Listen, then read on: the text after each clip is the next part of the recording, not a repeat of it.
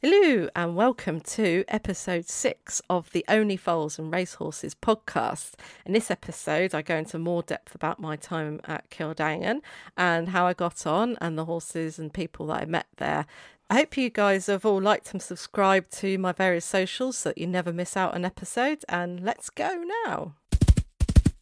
So I hope you listened last week and you got a feeling for how I got into Kildangan and what it was like from the start. This week I'm going to discuss more detail about actually what I did there. It was a very, very good experience. I really did like how they did the yearlings. So I'll start off where we started. So I started on Tobertyg. That's where the A-class yearlings were kept. So we were really lucky that just by chance I happened to be there the year that the only crop of Dubai Millennium were being broken in. And Dubai Millennium was Sheikh Mohammed's favourite horse. He'd won the Dubai World Cup. He'd covered one crop he was in the middle of covering his first crop when he sadly died of grass sickness, which led to Sheikh Mohammed then putting a lot of money into the research into grass sickness, which has benefited all horses, not just thoroughbreds.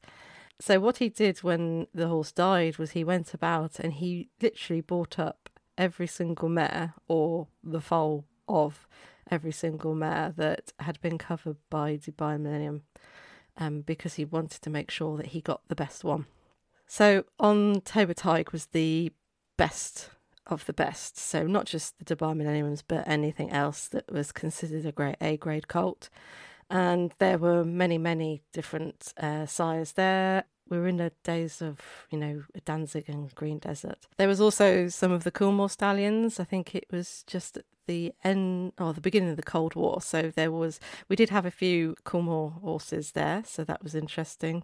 Coolmore side yearlings, I should say. I spent the first 2 weeks mucking out, which was interesting or not. It was very different to any sort of mucking out I've ever done before, in that when it was muck out day, they would bring in like round bales and open them up and roll them along, and you'd shove that bit of straw into your bed when you'd done your actual mucking out, which it was a very efficient way to do things, but you're not here for that.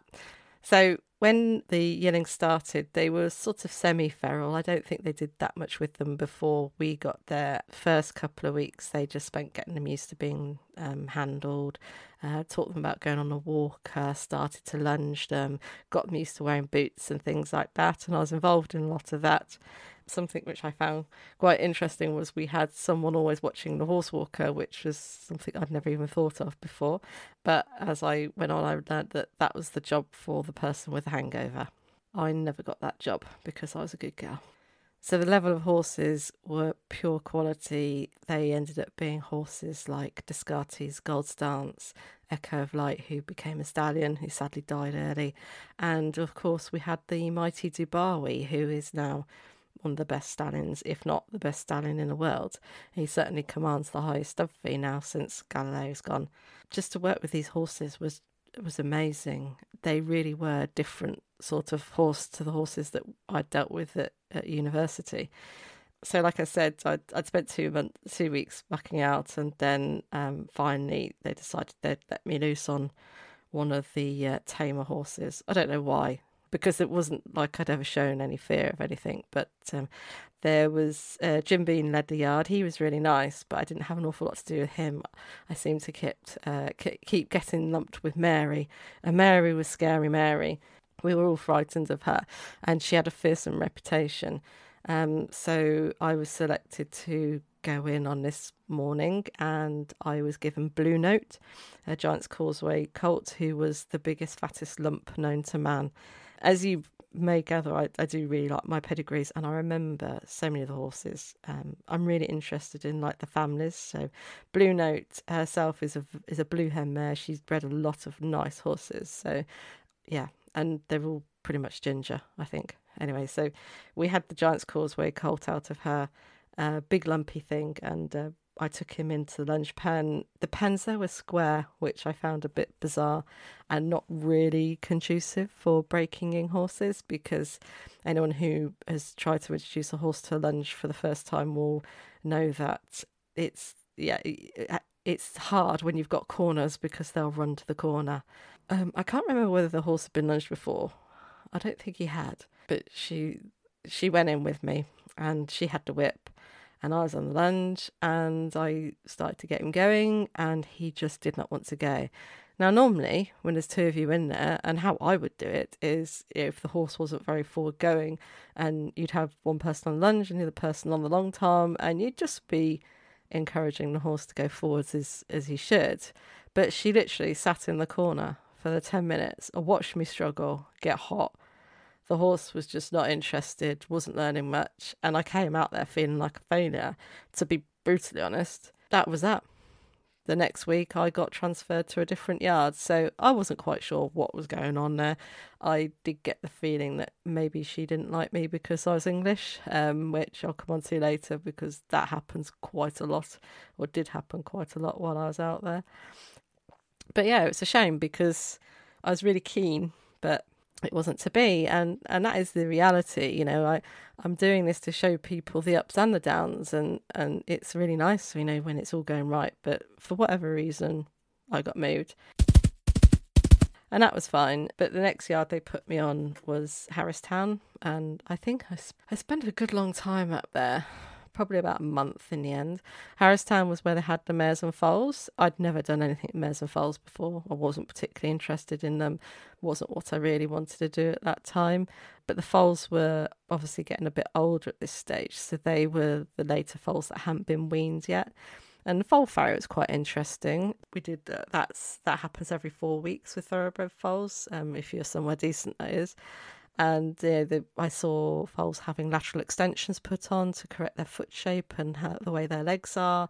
You can correct a very, very bent leg with proper correct farrowry right from an early age. So that was interesting, and I made the best out of it as you can because, you know, sure, what else was I going to do? So I learned a lot about mares and foals.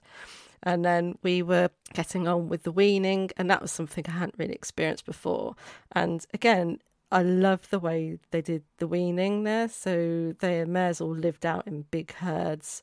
And what they'd do was on a weaning day, they'd go out and they'd have the ones that they'd selected for weaning that day. And they would just go in the field, we'd feed the foals. So the foals were all distracted. And by this stage, they weren't really with their mums anyway, because they were getting quite old. And they would all trundle off to have their food. And you catch the mums. The mums would walk out of the field, loaded onto a horse box, driven away. So the mums didn't hear the foals crying and the foals didn't hear the mums calling. But to be fair, no one actually called. So we'd do this and then we'd all stand there guarding the gate because you might get the odd one that kamikaze itself at the gate. But as a rule, no, nothing. They did nothing. They were just really calm and they didn't really lose weight because we used to weigh them every week. And it was really interesting to see it done well. And it's something that I would, you know, people go on about gradual weaning and this, that and the other, but I think that can be, if done wrong, really, really quite stressful. And in this way, you know, the foals were 5, 6, some of them were 7 months old because they'd had problems. You know, this was right because the foals were pretty much weaned themselves by this stage and they were just going back to mum if they had had a fight and they were sad. So I felt that it was actually the right thing to do. It also was quite an interesting year with those foals because they had this experiment where they'd been basically, the sheikh wanted the UAE prefix on the horses. So every horse, racehorse has my horse is called Cuckapah Storm and her prefix is IRE because she was born in Ireland. So he wanted them to have the UAE because they're, you know, Emirates horses and this, that and the other. So he got a couple of stallions out there and he sent out his best brood mares to foal down there. The only problem being that there's not really that much grass in Dubai, and I think they did have special paddocks and this, that and the other, but the problem was when the foals came back to Ireland that they didn't cope very well with the change in climate, and a lot of them got really sick and suffered from pneumonia. They'd have to clip them while they're out there because they're woolly foal coats, so they come over to Ireland clipped out and then just be cold and then get pneumonia. So I think that was the last year they'd done it, that year that I was there, and they decided after that they weren't going to do it again because it just caused too many problems with the foals. But again, interesting to see the reasoning behind why someone would do something. But And at least in the end, they did admit that it wasn't for the benefit of the foals, so they stopped doing it. So it wasn't a wasted time with the mares and foals, but in the end, I think I probably made a few sort of noises about, I'm here to break the horses in and ride the horses, and I'm interested in rehab, and I'm not really doing any of that. So then they moved me to Main Yard.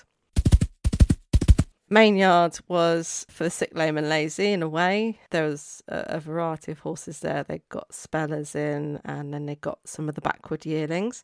So I was breaking in. So I managed to get further than lunging in a square pen, because on Main Yard we didn't have square pens. We had the indoor school, which was lovely. And what I really liked about Kildangan is once you get past the lunging bit, they did a lot of long reining. And anyone that's a rider will appreciate that when you get on any horse for the first time, a horse that's been long reined correctly is just a pleasure to ride, because they steer, they stop, and they also understand your legs, because if you use your lines correctly, they understand that leg pressure, the line pressure, means go. We had a couple of the more backward yearlings that just took a bit longer, or horses that were been out through injury and we were rehabbing, or horses that come in that were being castrated and stuff like that. So we just long reined everything. I think I must have done miles. And you go out in little strings, which was really nice. So you'd be walking around the stud, and then you'd meet other strings of other yearlings and whatnot being long reined. And it was really good education for them. And because the whole place was like a maze of roads, there was always somewhere to go. And it was really, really good. I thought they had the right idea when it came around to breaking in the horses. So when it came around to backing them, they had a group of Portuguese lads that did all of that. We didn't do it for whatever reason. Even the Irish lads didn't really get on them the first time. But these Portuguese lads were very, very good. They were amazing, really. And then when you got on the horses afterwards, the horses were fine, which is nice.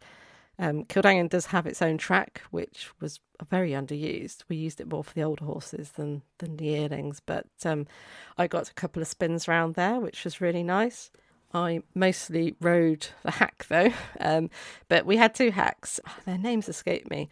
We had a nice, Des was one. Des was Jimmy Highland's hunter, and Des was addicted to Butte. I remember him for that. He doesn't really lame, but he would sort of, if he wasn't on it, he would get very grumpy, and he just wanted to be on Butte. And when he was on Butte, it was fine. Just a sachet every couple of days. He was grand. He was a good ride, a nice big Irish horse, a bit like a big version of Murphy. So I liked him. And then we had another horse, a coloured, and I'm sure he was called Pinto or something like that. And he was actually an American paint horse that had been gifted to the boss by John Gosden, and he'd come from America. And he was a really classy horse. He was so nice. And he was lovely to ride. So I enjoyed riding him round the round canter. I'd have a horse called New Forest with me, and also Paula would sometimes be on Purple Tiger. Purple Tiger actually ended up becoming a broodmare. She was quite a decent race mare, and she is still a broodmare there today. So it's really nice when I move horses that are her foals round, and you see her name in their pedigree, and you think, oh, there she is. She's still there, bless her. New Forest went on. He went to the sales. I can't remember what happened with him in the end. So I really enjoyed my time on Main Yard. Main Yard was overseen by a chap called Willie McCreary, who is now racehorse trainer. Willie did not miss a thing. So when we were dressing the horses over in the evening, so you work them in the morning, do your normal jobs, and then in the evening, the afternoon, you come back after lunch, and we get everything in and then brush them over. He would go around and just check legs and, see if anything needed anything and whatnot. And he would know without going in a box whether you'd oiled something's feet and looked at it. He just knew. He'd stand outside, go, have you done that? And you go, ooh, yeah. And no, you hadn't. And he was a great boss. He really knew his stuff, and he explained a lot of things that they were doing and why they did it. And when he left while I was there, and he was a real loss to them, but they still support him now, and he's a trainer. The other good person at Yard was Paula. I don't know where she ended up in the end. She was nice. She was very good at explaining why they did what they did, and she'd been there quite some time. And the other lad that I worked with on Main Yard was Jimmy Heavey, who's family were very heavily involved in racing, and he did get a bit of a free ride. One of his little favourite occupations was in the afternoon when Paula was busy doing treatments and making up feeds and I was grooming, is that he'd sit in the toilet reading Racing Post. And that would be him for about half an hour. So, but he made it up for it because he was a nice lad and he had a lot to say. And I didn't, yeah, it was annoying, but we always got the work done. So it was okay. Coming back to that, in the last episode, I spoke about the fountain on Mainyard. So the fountain it would be on all day, and the horses all got used to it. It was fine. But what would happen is the fountain used to come on, and I'm sure it used to come about something like 5 o'clock in the morning, but it would wake us up because we lived in Longflat, which overlooked Mainyard. Yeah, basically, the fountain would wake you up every morning, which was really annoying. But it was, just one of those random things. Another one of my charges that I really liked on Mainyard, or, well, I don't know, like maybe probably is a strong word, probably just she stuck out, was a Dubai Millennium filly, a big liver chestnut filly, yearling filly that ended up going, well, I thought she was going to America, but apparently she came over to John Gosden, and she was out of a mare called Anna Palariva, and that family, there's so many of them, Anna of Saxony. Anna Palariva was a very, very good mare who was a dam of many good horses. And one of her children, aside from the Dubai Millennium one that I dealt with, was a mare called Anna Salai. And Anna Salai is the dam of the 2021 Derby winner, Adayar. So it's really nice that sort of over the years I've grown up with the families. But Anna Palariva, she ran once, and that was that. But yeah, she never ended up being anything decent herself, the Dubai Millennium that we had. But there was quite a few of them, and they were big lumpy things. If they weren't right, they were just big, lumpy, not very attractive. So just proves, they don't all come out good.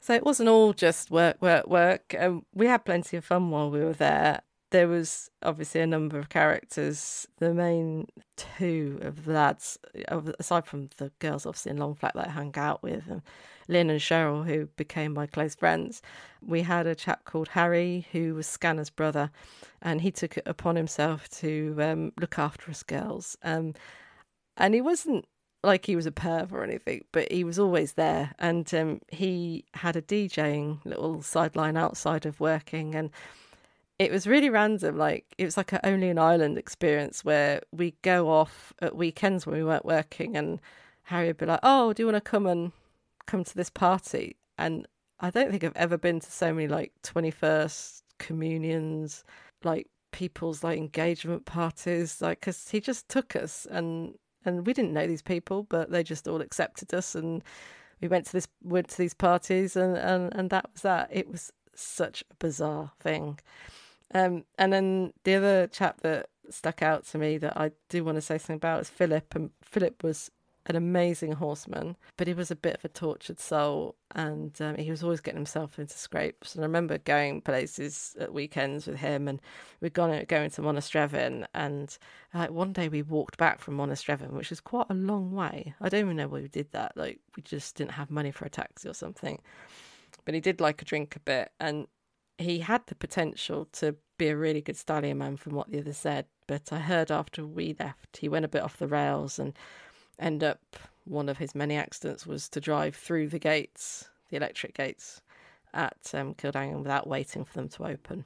And I think they asked him to leave after that, which is such a shame. But there were, through, the course of my career, there's been many poor souls that, have had addiction problems or whatever, and he was like the first one that really stuck out, I suppose.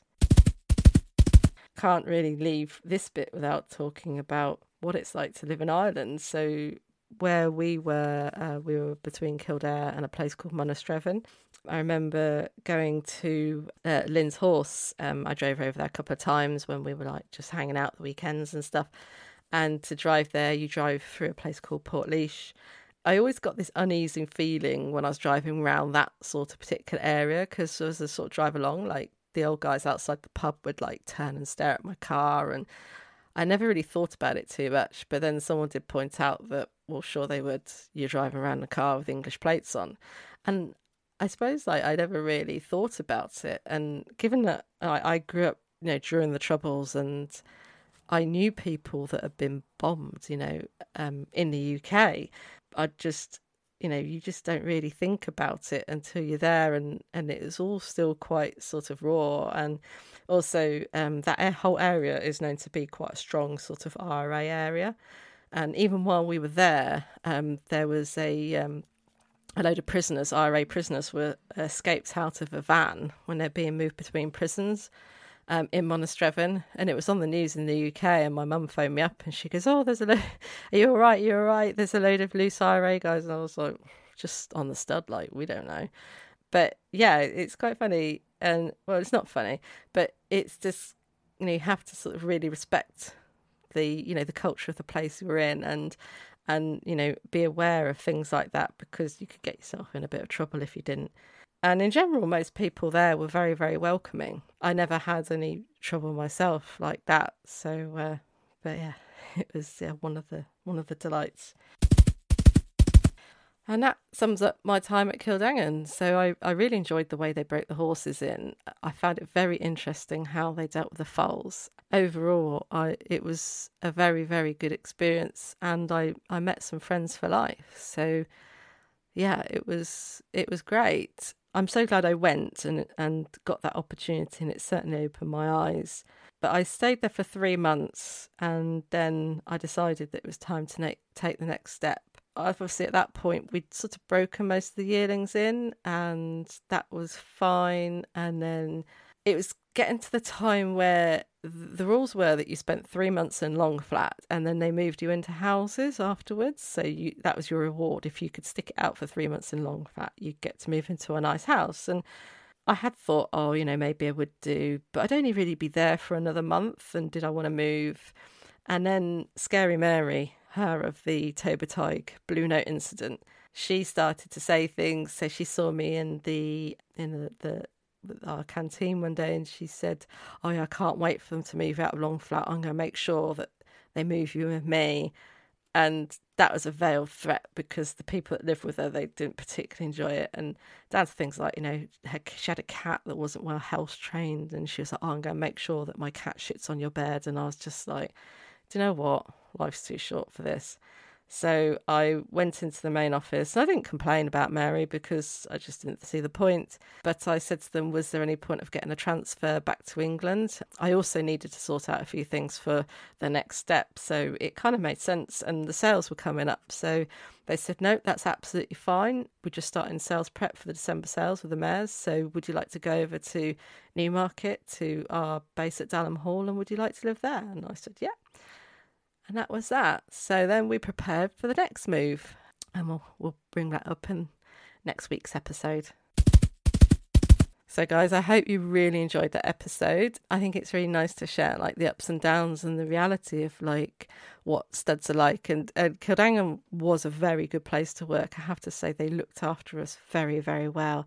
So yeah, so if you like this, please make sure you screenshot it and share it amongst your friends. Just like, I really, really would love to hear like some feedback. If someone, just wants to put in their stories or whatever, that would be absolutely amazing, because I really am enjoying this. I keep like wanting to share more and more, and then I have to remember like you don't want to hear me talking forever. So yeah, any feedback would be absolutely great and much appreciated. And please pass the pod, and I'll see you next week. Bye bye.